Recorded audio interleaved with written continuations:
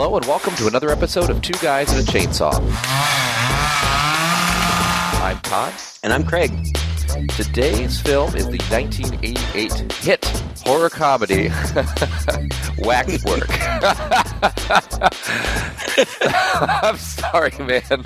This is going to be an interesting one. I can't wait to hear what you think about this movie. This is a movie that I don't remember when I saw it, but it was when I was a kid, and I remember really liking it when I was a kid. And our last video store finally closed its doors here in my small town, so they liquidated all of their stuff, and this one I got on sale for like $1, double feature Waxwork and Waxwork 2. Ooh. And I hadn't seen it in years and years. And going back and watching it again, having the memories of it as a kid was an interesting experience. I think I'd seen Waxwork 2 on television. Maybe not the whole thing, but just little snippets of it. I remember one scene with Bruce Campbell being absolutely hilarious. And I was hoping against hope that maybe I was mistaken and that Waxwork, the first, actually had that scene with Bruce Campbell in it. But alas, no. This is a movie about a waxwork. It's not House of Wax, though. It's nothing like it, really. The classic with Vincent Price. This is a 1980s film, I think planted quite firmly in the 80s. And it opens up in a suburban...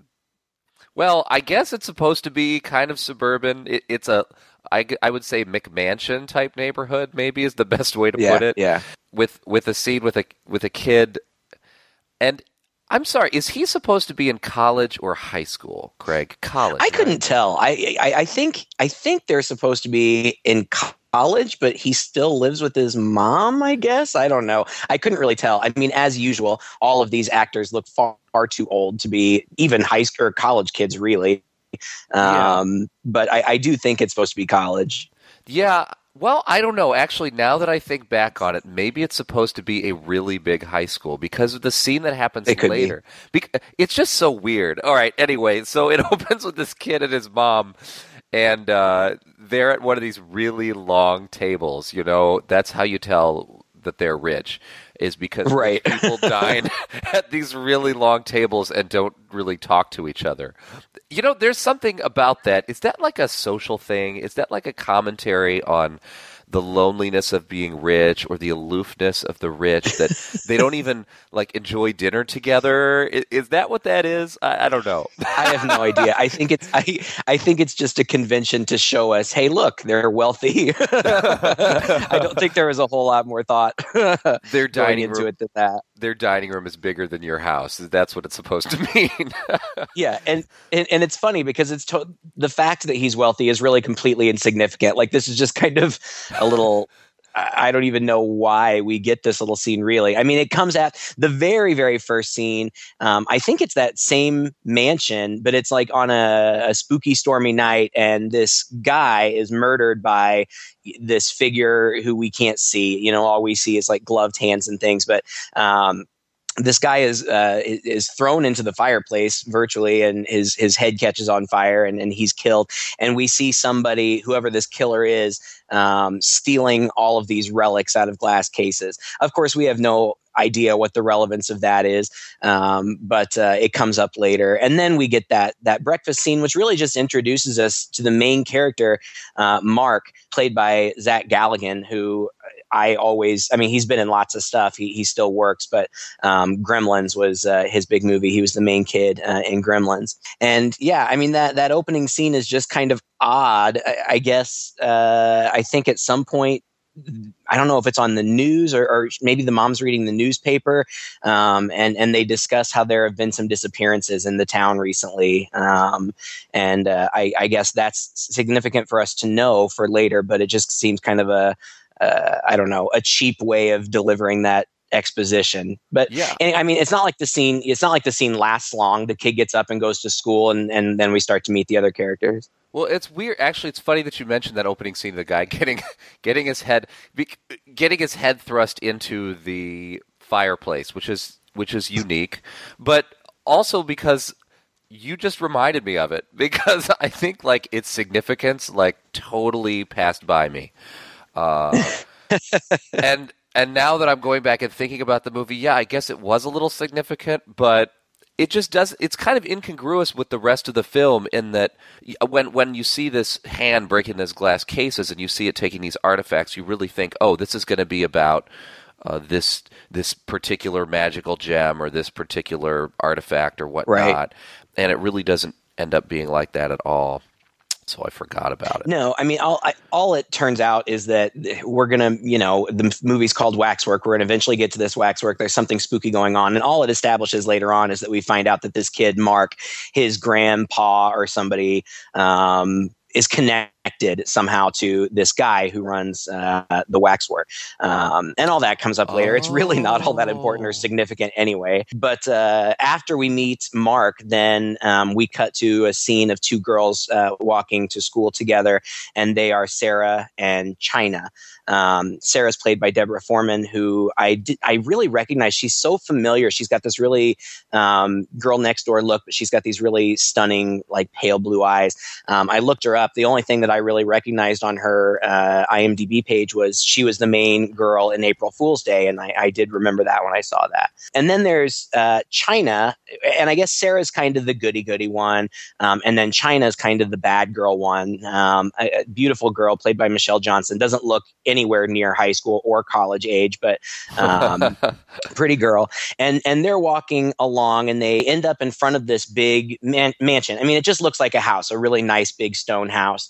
But there's a sign on it that says waxwork, and they kind of comment to one another. It's kind of weird that there would be a waxwork right here. Like, it seems like it's just like plopped down right in the middle of suburbia. And yes, but as they're standing there, a guy appears, and he's wearing kind of a colorful suit, and like he literally just kind of appears right next to them. This guy is the guy that runs the waxwork. He's played by David Warner. Again, another really familiar actor. He was in The Omen. He's been in lots of things. The thing that I remembered him from was that he was the villain's flunky in Titanic. But I mean, you're totally going to know this guy from stuff. I'm having a private showing tonight at midnight. Good time. After dinner, but before breakfast. You can bring some friends, of course. No more than 6, though. Otherwise, I'm afraid we might be a bit full. Oh, you're expecting a crowd. Like I said, no more than 6. And then, we meet these other young people, not young looking, but young nonetheless. And the group, it ends up being 6 of them. There's Mark, Sarah, China, James, and Gemma, who are a couple. And then there's Tony, who is this guy that's always in like a suit and is always smoking cigarettes. And they're going to be the ones that go.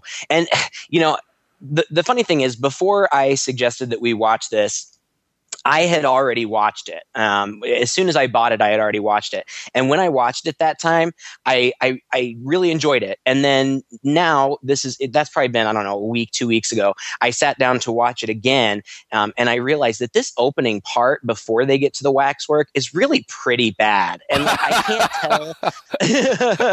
I can't tell if it's intentional or not. Like, the acting is really melodramatic, and the writing, the characters are really stereotypical, and like with the cinematography, like it's all these really extreme close-ups on their face for like reaction shots, and it plays super melodramatic and soap opera-y. And I couldn't tell if that was on purpose, like it was supposed to be funny, or if it was just unintentionally bad. Well, but the first, I would say 10, 15 minutes where we're just meeting the characters, not the greatest of quality. Well, even if you back up way back to when he's talking with his mom, the dialogue is so dumb. Oh, isn't it terrible, darling? 2 more people have disappeared. Oh, really? Were they us's or them's? Don't be facetious, darling. Now drink your milk. You're late for college. Mom, when are you going to let me have some coffee in the morning? When you're a big boy. I mean, you know it's bad for you. But, Mom, I need the caffeine badly. Well, I'll think about it. Now run along, darling. And then after he steps out, there's Jeeves or whoever the butler is, who's like gives him your caffeine, sir, and he takes a shot of espresso. and I'm like, I thought at first, they were trying to establish that he's kind of a bad boy, or his mother keeps him oppressed, but because he's rich and he has a butler and he can kind of do what he wants, he just goes right over her head. But all about caffeine and coffee just seemed like a strange way to get that. And then I realized, no, I don't think they were going for that either. I just think it was really dumb dialogue. And then when the girls meet the guy in front of the house, are we supposed to believe that China was somewhat attracted to that guy? Oh, yeah, definitely. She's definitely flirting for sure. And I mean, the conversation that they had just been having, China, I guess, is the girl that gets around and owns it. But, she had the night before went out on a date with this jock. I think his name was Jonathan or something. Doesn't really matter. But we also find out that she had been dating Mark, but she's not anymore because he's just not enough man for her. And she even talks about how she's interested in older men. So yeah, she's definitely flirting with him. And you're right. Like the dialogue, I really think that I want to believe that it was intentional because I can't imagine how it could happen by accident, that it was really so over the top. I mean, there's one point because China and Mark used to date, like when they're around each other, there's all this tension, like he's still into her, but she's not into him. And he's always kind of ribbing her. We need to talk. Yeah, about what? About what? About us. Us is over. You had your chance, you blew it. Right. I needed taken care of.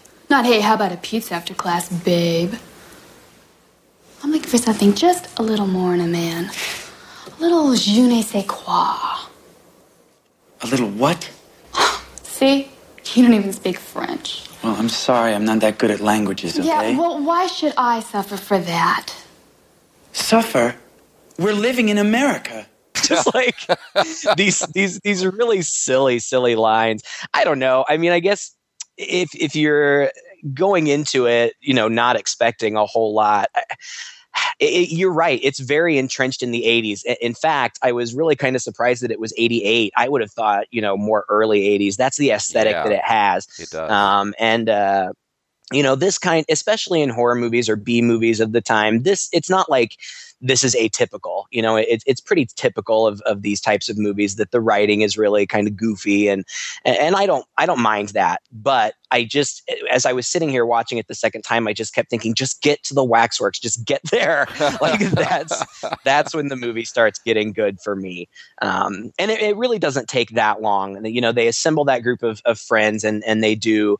Two of them, James and Gemma, chicken out before they even get to the front door, and they leave. So now they're down to 4. And then that's the last we see of them for like an hour and a half. Right. Yeah.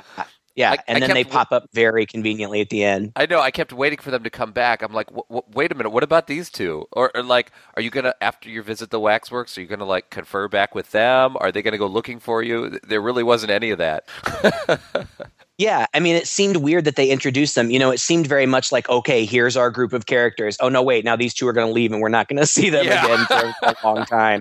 It was kind of odd. I mean, like I said, they do end up coming back. It's all kind of clunky how they do end up coming back, but they do.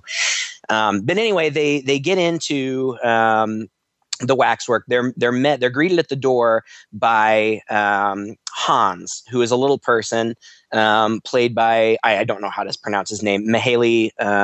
His nickname was Miko, I guess, Mazaros. And he's this funny little guy. I think really that I recognize him from this. I think this is what I always think of him from, but he was also in Big Top Pee-wee, which I was a fan of when I was a kid. Terrible movie. I loved it. And he was Alf. He was the little person who actually was in the Alf suit. No way. Oh my God. Yeah. Cute little guy. And sadly, he just passed away this year. But he, nice long life, long career. They're greeted by him and he's got this little squeaky voice. Just closes the door. And then, he kind of seats them in this lobby. A butler comes in. He's this great, big, huge, tall guy. He looks like, Lurch. And eventually the door to the waxworks just swings open and they go in. And that is when things really start getting cool in my opinion. I've always, I don't know that I've ever been to one of these like horror themed waxworks, but in my humble opinion, all waxworks are pretty freaking creepy. Yeah, well, and this one, yeah, go ahead. Just the idea, they're almost like corpses, It's people, but and the more real it is, the more effective it is, the more creepy it is. Even if it's just a scene of Samuel Jackson standing there, getting his picture taken by the paparazzi, because your mind tells you that these should be alive, but they're absolutely motionless, and they're not. It's just the idea of it is really creepy. You're right. You're totally right. Well, yeah, and they do. I mean, they look like corpses, but then there's also something just inherently unnatural about them too, and that kind of creeps me out. But I would love, except for the whole supernatural getting killed part, I would love to visit this particular waxwork because it's got lots of really cool setups and scenes. I was just kind of really trying this time to really pay close attention to what all was there. And I'm sure that I didn't even see everything. But there's a scene with like an axe killer. There's Frankenstein's monster. There's a witch doctor, like a lizard man. There's an Invisible Man scene. There's the Mummy. There's Phantom of the Opera. A werewolf. A little evil baby, like from the It's Alive movie. And like a pod person, or they kind of make a Little Shop of Horrors joke with this pod at the end. So it's kind of like that too. But they're all really neat. I mean, they're neat scenes. And one of the things that I like about this movie that makes it even creepier is that all of these wax figures are clearly just actors. Yes. Like, they're just actors standing there as still as they can. But of course, people can't stand perfectly still. And you can see them moving. I know. And that's unsettling to me. See, you call it creepy. I was like so distracted by it. I was like, oh my gosh. Like this movie, I would say overall is overambitious for its budget. I mean, bless their heart, they were really trying. You can tell the budget was limited, but it really tries to be this grand kind of movie. And I think it gets about halfway there in spirit. But this is where the cracks start to show, I think, is when they're walking through this waxworks and that they're supposed to be still, but you can tell that they're actors trying to stand still. And there's no cut that they can make that's short enough where these people are not moving slightly. And I thought it was distracting. I just felt like I was, peeking behind the curtain of the filmmaking process. And, oh my gosh, really? So I didn't find it as creepy as I felt it kind of pathetic. But I totally see where you're coming from, and I think you're right. I'm sure that it was all about budget, and had they been able to actually construct wax figures, they probably would have. But for me, the unintentional effect is that it does add kind of another level of creepy factor to me, because that these inanimate objects are eventually going to be animated, and I don't know. I think you're right. I think it's a flaw in the filmmaking, but I actually think it's kind of cool. Craig, has there ever been a movie about waxworks, a horror movie about waxworks, where they are not eventually reanimated somehow? Isn't that just part and parcel? I mean, no, I'm just teasing you. But what you did point out, and this was impressive to me, and I didn't even notice all those waxworks until the end, was the fact that, yes, they did actually have so many. I mean, a movie with this kind of budget, you would imagine, would just have 5 or 6 key scenes and then some indefinable stuff in the background. But by golly, they really went all out, and they did actually have a ton. There's even a gangster scene where this woman is, I guess, being force-fed gasoline or something, or they're drenching her in gasoline. It was so odd, but that's a good thing for this kind of, for a waxworks display. You want something odd and strange and different, interesting to look at. Yeah.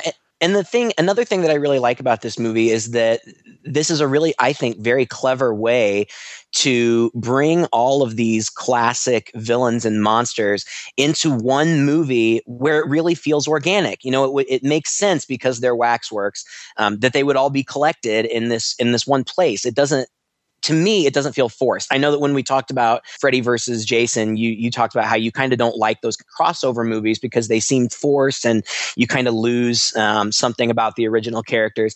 And I thought here it felt like homage. I mean, it felt like these were people who were big fans of the old movie monsters and that type of thing. And they're kind of bringing them back to the screen all in one place. And I liked that. I thought that was cool.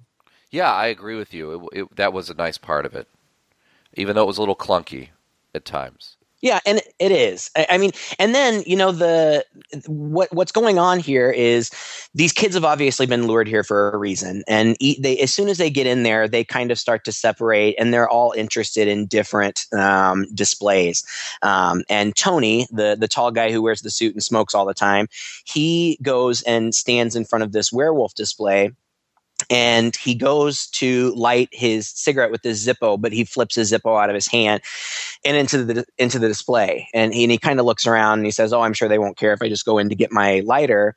But when he steps into it, it's kind of corny 80s effect, but there's like clearly an invisible barrier. And when he goes through it, there's, kind of an effect. I don't know how to describe it, but you can tell that he's going through this barrier, and he ends up like in a forest, like he's actually in this scene.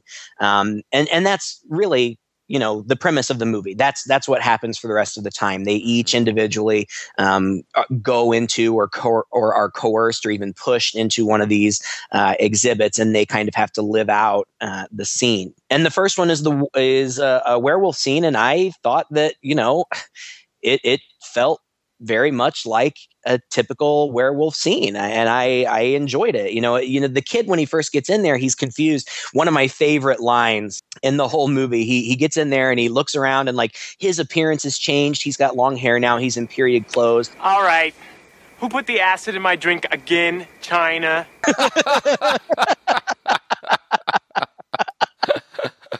Oh God, which I thought was so funny. And he doesn't know how to explain it. He doesn't know if it's a hologram. He eventually convinces himself that it's part of the deal, that he's just been hypnotized and this is part of the experience, and he's, going to play along. Yeah, I felt that to be very weird. Almost anytime a character starts chattering its thoughts out loud, you kind of wonder if the writer... It seems to be a sign of lazy writing. And this, at first when he thinks he's talking to somebody, he's chattering out loud. He thinks it's a hologram, or he's accusing China. Yeah, I don't know. He thinks he's under, but he can still talk to people. But then it gets into silliness, I think, when he's speaking all of his thoughts aloud to some unknown blankness. Hologram? No, hologram, right? Hypnotism. That's it. All right. I'm hypnotized. All right. Well, I hope you guys can hear me, because this is a hell of an illusion. I mean, I can smell the pine trees. Okay. Yeah. We got house. We got house. Guess we'll go to the house. All right. Go away! And hypnotists, make this guy a little more friendly, okay?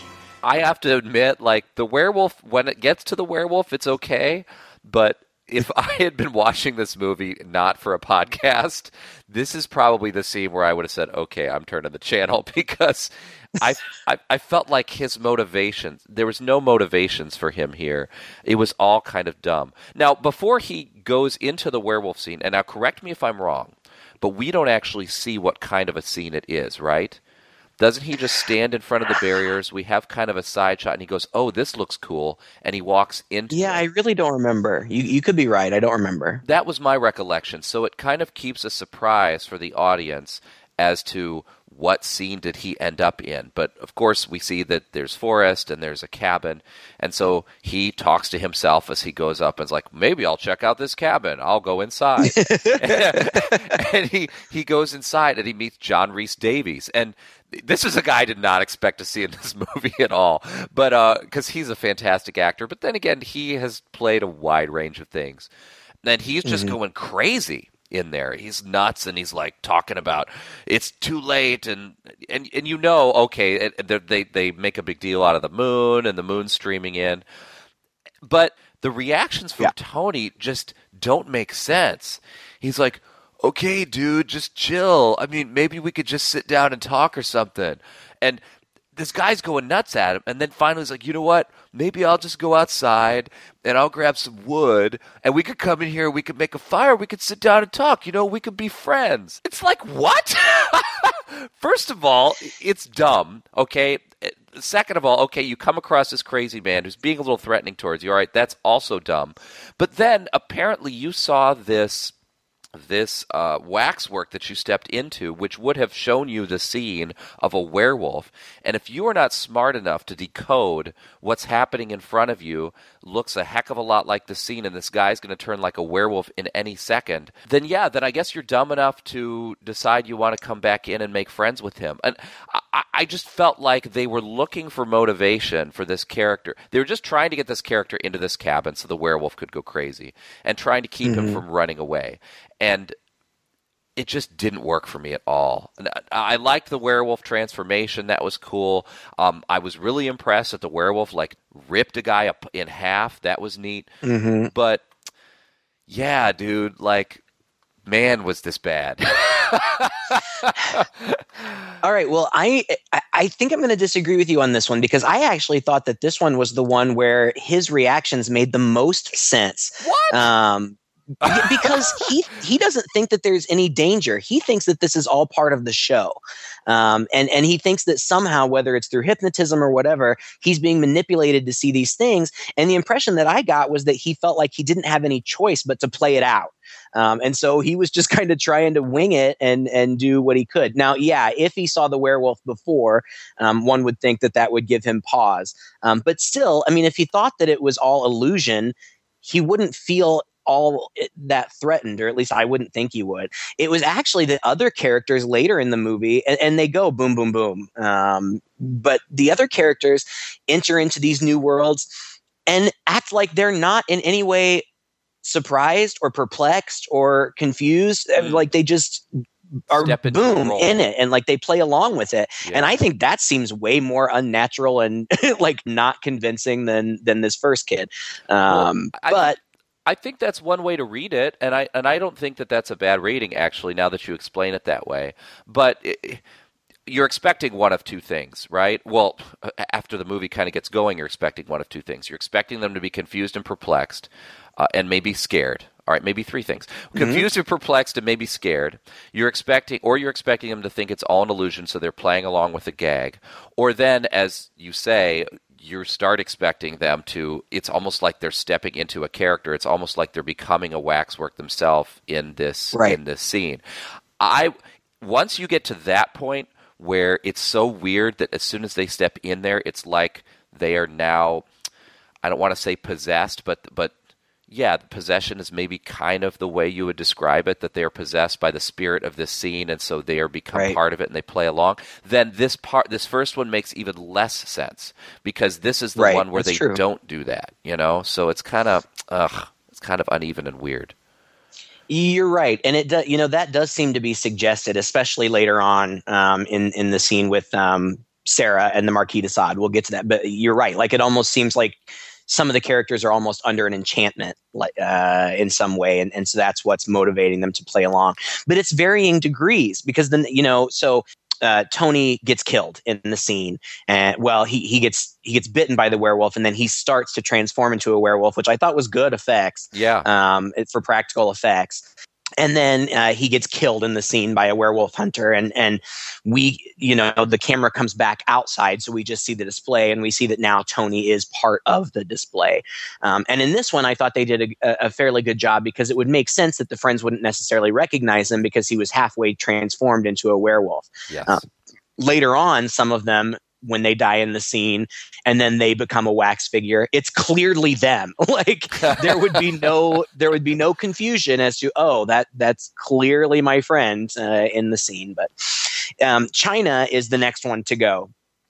She finds herself in front of a vampire scene. I didn't know if this was supposed to be Dracula. I mean, I don't know. It seemed like Dracula, I guess. And she's kind of drawn in by his eyes and the waxwork. And so she walks in there. And there's, again, she kind of on her face, you can read that she's a little bit confused, like what's going on here. But she immediately then just starts playing along. I don't know. I tried to read as much as I could about this. I don't know where they shot this. I don't know if it was in a studio. I feel like it had to have been some sort of studio because they've got these pretty grandiose set pieces. And this one in particular, this castle with, high ceilings and walls, and there's this big dining room where Dracula and his brides, I guess, and his son are sitting and eating dinner, and they invite China to sit and eat dinner with them, and they serve her raw meat, and Dracula's like, raw meat? You do like raw meat? Please, if not, we can have some... No, that's fine. I haven't had steak tartare in a long time. Steak tartare? Oh, yes. Steak tartare. Like, it's so silly. And then the butler like pours blood as sauce all over it, and she takes a bite, and then they all start eating ravenously. And it's just this. It's a cool scene for what it is.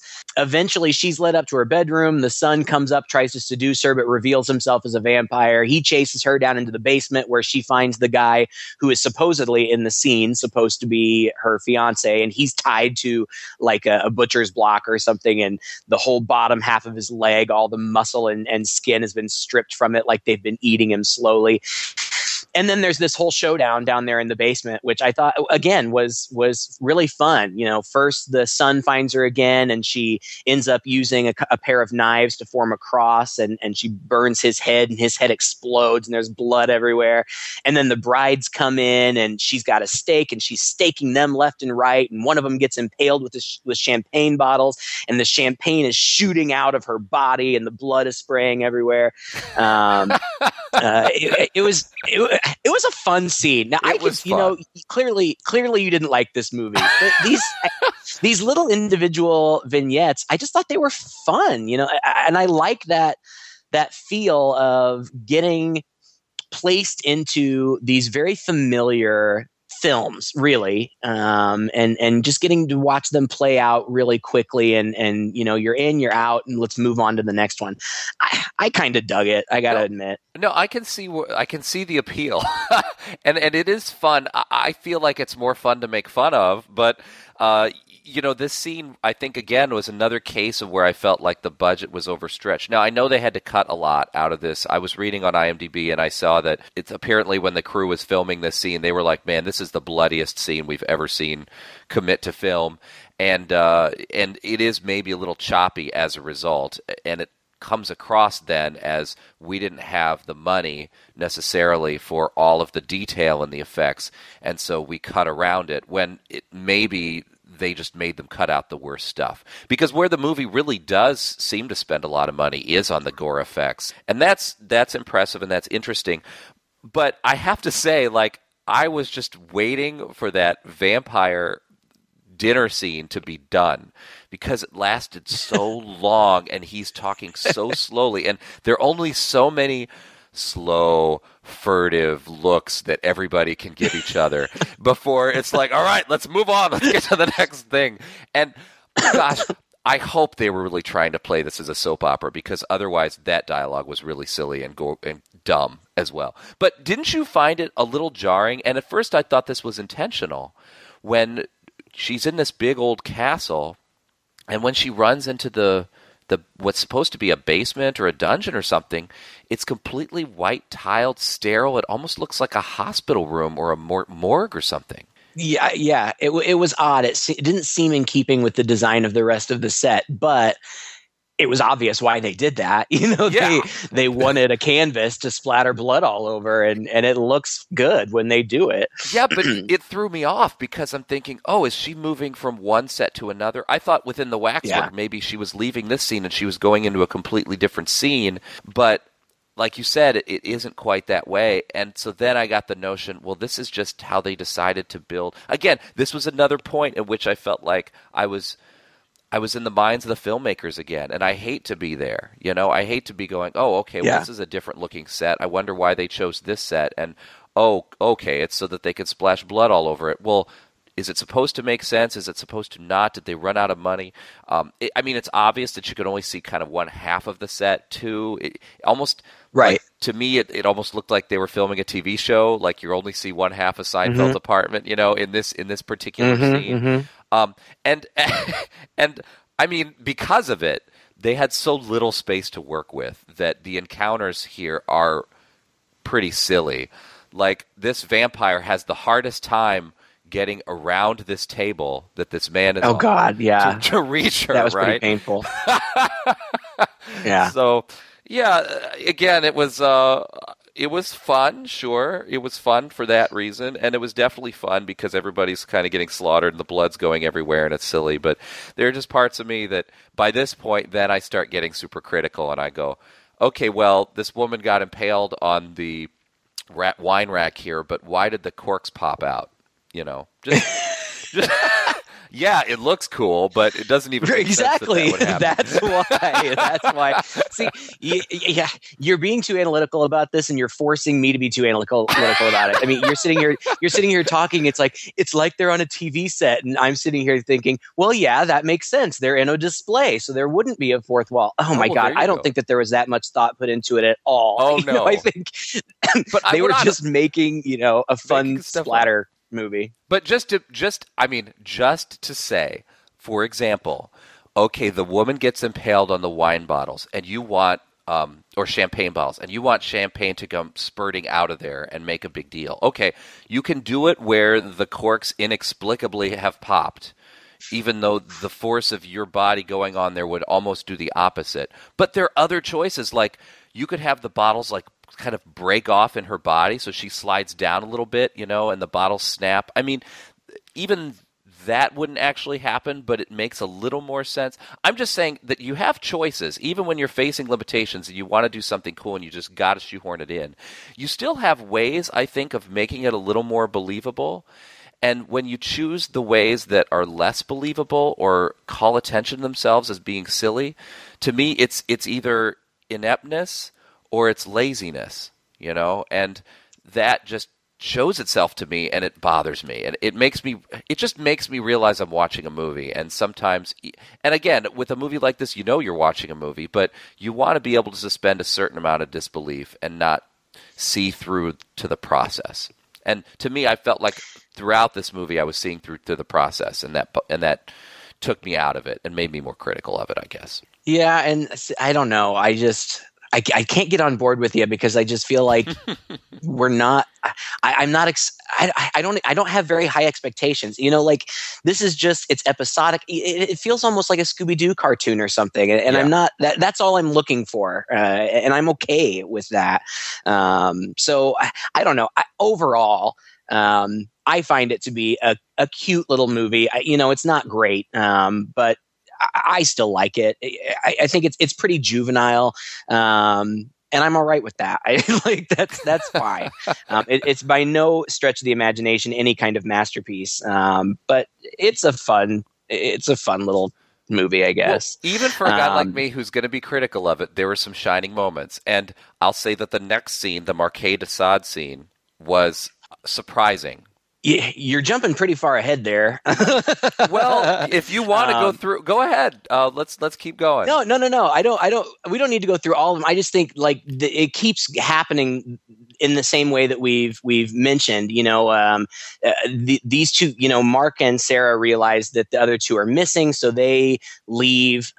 Somehow, the jock that China had dated gets lured in, and there is a funny scene that's really not all that interesting, where he stands in front of a scene depicting the Phantom of the Opera, and they have a conversation about that.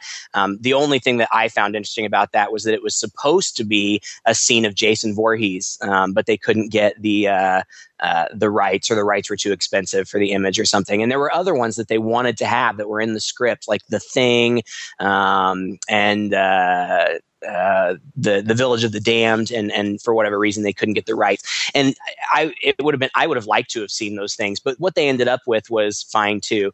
Anyway, he gets pushed in there and killed. We don't even get to see that one. Thankfully. I was and so the next glad. morning, Mark and I can't tell you how happy it was totally I was. Unnecessary. I was like, oh, please, we're not going to have to see like some guy getting killed by the Phantom of the Opera. That's not going to be interesting. But maybe you can explain something to me, because this brings up this point. So my understanding, and what it ends up being, is that this guy has to create these scenes. He's created these scenes, but they're somehow based in reality because he's gathered all of this stuff together, right?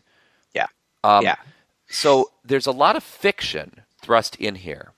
Yeah. And so, but he makes a comment here at the Phantom of the Opera scene where the guy says, "Oh yeah, that's a classic movie," and then the owner of the Waxworks says, "They made a movie about the Phantom of the Opera incident," and so his implication is that no, this actually happened, but nobody really knows that it actually happened because they just think of it as a movie. Am I right? Right. Okay. Yeah, so I think that's the implication, that within the universe of the movie, all of these people at one point in time had been real. Okay. So even the pod scene, that's my. Even I think so. I think of the Living Dead scene, and everything. Maybe not all of them. I don't know. When we get all that information, so Mark goes to the cops. The cop go investigate, don't find anything, but eventually the cop recognizes some of the wax figures look like these missing persons ads. So he goes back. He gets pushed into a mummy scene. I really liked that scene. I thought it was good. Yeah, that was a good scene. Pretty. Yeah, I liked that one.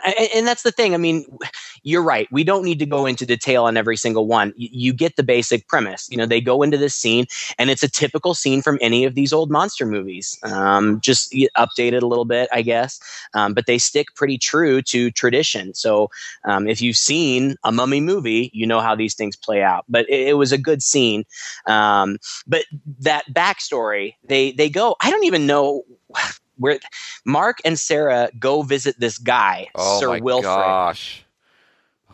Played by Patrick Macnee, who was in The Howling and The Avengers. How do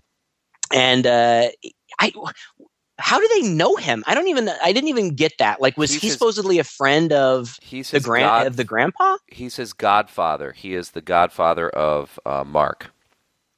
Gotcha. Mm-hmm. Well, and so he tells us the whole story about what's happened, and that calls back to that opening scene where the guy was killed and all the artifacts were stolen. This waxwork guy apparently worked with Mark's grandfather, but he killed him and stole from him all of these artifacts that had belonged to these 18 terrible men throughout history. And what he's trying to do through black magic is he has to set up facsimiles of them with an actual artifact of theirs, and then if a soul is sacrificed to each one, then they'll all come to life and wreak havoc on the world and in the world. And so that's the whole setup. And this Sir Wilfred, who's, like I said, I think wheelchair bound, he sends Mark and Sarah off and says, "You have to burn it down. You have to burn it down before it." Before it gets out of hand or whatever. So they do go there, and they're in the waxwork. They're looking around, and Sarah is obviously fascinated by this Marquis de Sade. And she kind of has been throughout the course of the movie. It seems like she's been enthralled with it throughout the course of the movie. And even though now it appears they kind of know what's going on, again, this is one of those things where, is she under some sort of enchantment or thrall, or I don't know.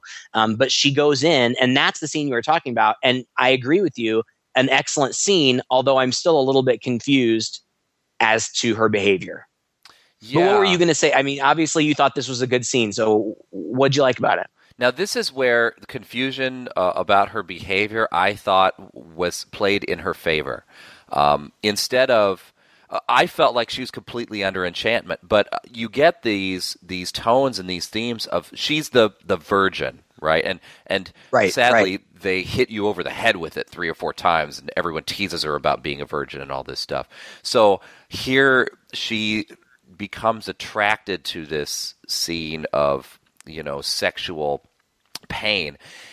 and this domineering figure. And I thought, now this is interesting. This is a weird, I felt like out of place in this movie, really, that you're exploring this idea of this girl who has never experienced this before, but nevertheless, of course, thinks about it like any teenager does, and probably has these fantasies, and this seems to be her fantasy. And so when she steps into the scene, it's like she can act out this fantasy. And some of it, too, might also be the lure of the Marquis de Sade, because he was, again, there's this, I don't know a lot about the Marquis de Sade, but I imagine there's this Casanova-type element. If it didn't actually exist, at least it's something you can imbue upon him. And that's certainly what they have here. So she steps in, and she becomes this willingly violated, I guess you could say, by him in a way that just was very unsettling, first of all, but unsettling in a very, very satisfying way. And it bothers you to see this because of what it is, I think. And to me, that's pretty horrifying. It's the horror without the blood and without the guts, but to see this girl step into this scene, willingly become seduced by this guy to fulfill this unfulfilled sexual pleasure, this desire, and get whipped by him several times. And then at one point, I guess it's the prince or whatever that the Marquis works for, suggests that she be killed instead. And so he says, well, I guess we're going to have to do that. Real 50 Shades of Grey here. So now she's in mortal peril, and at some point she doesn't even seem to mind that she's in the mortal peril. Like, you don't see her suddenly jolt to reality and try to yank the chains off. And again, very unsettling. I thought this scene was skillfully done. I think a lot of that should be attributed to the actors. It seemed like there was good chemistry between the guy who played the Marquis and the girl who played Sarah. Yes. And it was very sensual, and it is unsettling. There are people who are into that weird shit, but it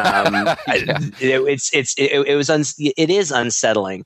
And it's even more unsettling because Mark gets thrown into a Night of the Living Dead scene, and I thought that, again, I really liked it. I thought that the cinematography was cool. It looked kind of old black and white, but not entirely. And it was a scene, it's got all these zombies, the classic Romero-looking zombies. But he figures out in that scene that if they just acknowledge that these things aren't real, then they can't hurt them. And he's able to escape the scene because of that. And when he escapes that scene, I'm sorry, go ahead. You say he figures it out. All right. Now, how does he figure it out? Does he just come up with the idea and decide to try it out, or does something happen? Because I didn't catch the thing that happened that helped him to figure that out. Well, I think he kind of just figured it out, but the old guy, Sir Wilfrid, had told them that the whole ritual needed to be complete before any of them actually came back to life. So I guess the insinuation is that they're not real. They're not a real danger if you don't allow them to be until they come to life, and then all bets are off. But they are a real danger. I mean, we've already seen 2 people succumb to, apparent death. The werewolf guy, he's not coming back, and the guy with the Phantom of the Opera, he's not coming back, and China, they are. So, I guess, but it's a Matrix type situation where you can't believe that it's a Nancy and Freddy Krueger type situation. Like, you don't give them the power, then they can't hurt you, I guess. I don't know, Todd. he just figures it out, all right? So he figures it out. But no, don't stop. Because he figures it out. But the way he figures it out is he just has the idea. Like, he goes, this isn't real. None of this is real. I was forced here. If I don't believe in you, then you don't exist. Shit, I hope I'm right.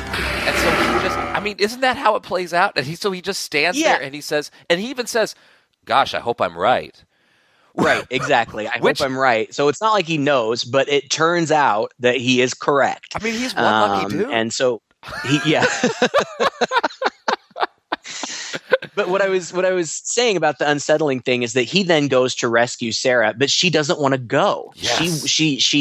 He unshackles her, and she throws herself at the Marquis's feet and hugs his thigh. You know, it's pretty intimate. And he has to convince her to go and basically, you know, convince her this isn't real. I don't even remember what he says. They're using you or something like that. And eventually, I guess he's able to break the spell. And they do leave. And the Marquis like tries to fight Mark, but he can't. You know, he has no physical impact. Like when he swings his sword, it just goes right through him like an illusion. But as they leave, he says, "I'll be seeing you later." And so they exit the scene, and they're met by the people who run the waxwork, and they're kind of detained or whatever. But Mark's like, "Haha, we foiled your plan." The waxwork guy basically says, "No, you didn't." And this is where, out of nowhere, from an hour and a half ago, James and Gemma show back up, and apparently they're not any longer scared of the waxwork. They're totally into it. And they end up going into the two scenes that Mark and Sarah had just vacated. And again, we don't see anything happen. We just see them appear dead in the scene. And that's when, you know, the ritual has been completed and all of these creatures start to come to life in their displays.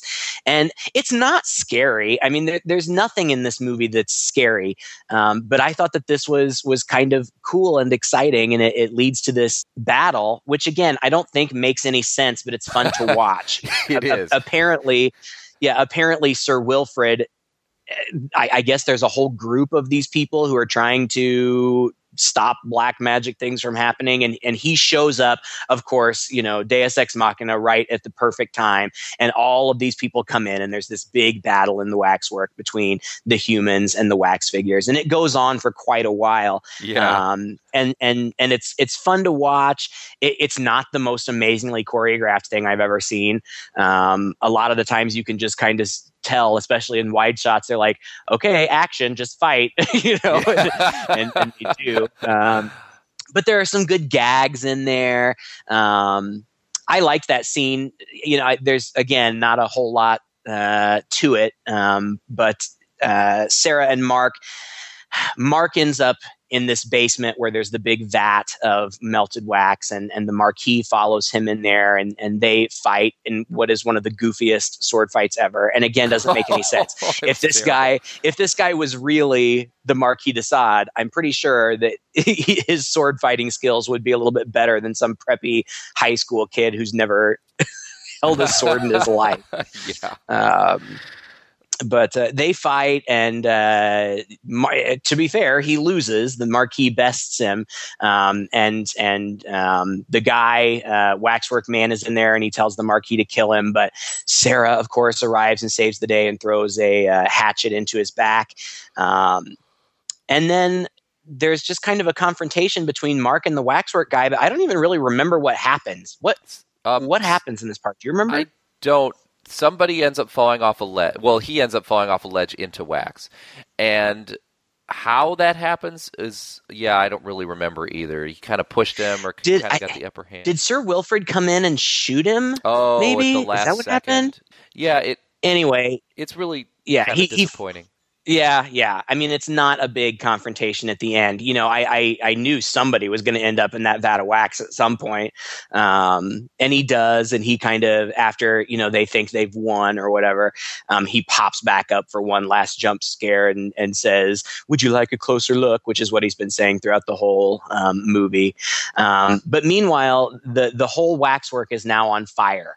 And somehow Sir Wilfrid is sitting up there at the top of the stairs. He gets his head ripped off by the werewolf, which I thought was funny, and confusing because I'm pretty sure he's in the sequel. So I don't really know how that works out. But basically they get out. Mark and Sarah get out, but they're the only ones apparently who get out, and they watch the house burn. And it's the most terrible burn effect I've ever seen. But whatever. So, they stand there and watch it burn for a while, then they turn around and walk away. And the last thing we see is this severed hand, very much in the vein of Evil Dead 2, crawl out of the rubble. So at least one of the monstrous things escaped. I don't know what that means. And then it cuts to black to go to the credits, and it starts playing "It's My Party," which I have no idea where that came from, but it's almost fitting. Like, the movie is so silly, and then to end it with that silly upbeat song, it put a smile on my face. I thought it was funny. Yeah, I enjoyed that last final battle scene just because it was so goofball. Although it does really beg this question. Gosh, this plan of bringing all of these 12 horrifying creatures to life didn't end up being so great. I mean, just a handful of people from outside put up a pretty good fight. Yeah, like old people. Yeah, exactly. like, wouldn't you feel bad if you had gone through the trouble of killing all these people and stealing all these artifacts and creating all these scenes and getting people in there to go into the scenes and doing all that just to have them kind of beaten back in about 30 minutes by a bunch of old people? Yeah. Yeah. They didn't end up as being as much of a threat as they had been played up to be. I don't know. It doesn't make any kind of sense that this group of old people, regardless of how agile or skilled they must be, could beat something like a werewolf or a lizard guy. And I guess the implication isn't really so much that they physically defeated them, is that they set the place on fire and locked the doors. And so everything just, and I guess all the good people burned up in there too. We certainly didn't see them outside when Mark and Sarah came out. So, just close the whole chapter. There's no good ending for anyone. Right.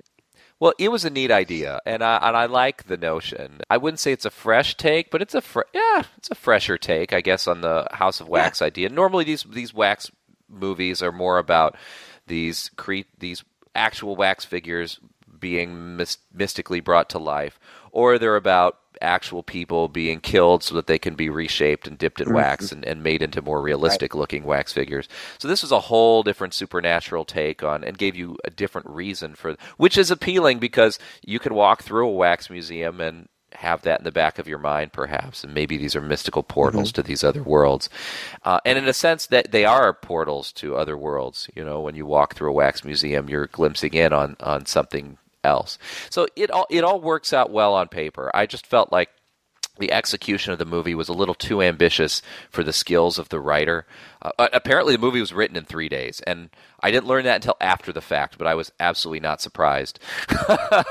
But I felt like it was just a little beyond the skills of the writer and maybe beyond their budget. And despite a few really good actors in here who play some great turns, overall I'm like you, I don't expect a lot from these kind of movies, but it just surpassed my level of tolerance in that way. And maybe not because of the goofy acting and because of the goofy stuff, but because there was enough good stuff in there that it threw it off kilter and it made the bad stuff just a little more apparent. I totally get what you're saying, and I agree with you. It's not a good movie, but I enjoy it nonetheless. Like you said, there are enough good elements that I think it's redeemed in some ways. For example, I love the effects. All these practical effects, all of these different displays. I love it. I think that it's a really fun aesthetic. The guy who did the effects was named Bob Keane, and apparently he spent 18 hours a day for 8 weeks creating all these different monsters and effects. And I liked them a lot. I thought they were a lot of fun. And like you, I really like the concept. I think that this movie is one that would be perfect for a remake. Oh, yes. Give it to somebody, fresh and clever. I could almost see like if Joss Whedon would do something with this, I think it could be really clever. And Cabin in the Woods has kind of got some shades of this movie in it. And I'd love to see somebody else's take on it, maybe with a little bit bigger budget, a little better effects. But I love the concept. I think it's such a cool concept. And if somebody were to remake it, of course, they could stick with the idea of the classic movie monsters, or there's all kinds of possibilities with what they could do. They could update it with more modern scenes. And I think that would be a lot of fun. So yeah, overall, is it a great movie? No. Do I like it anyway? Yeah.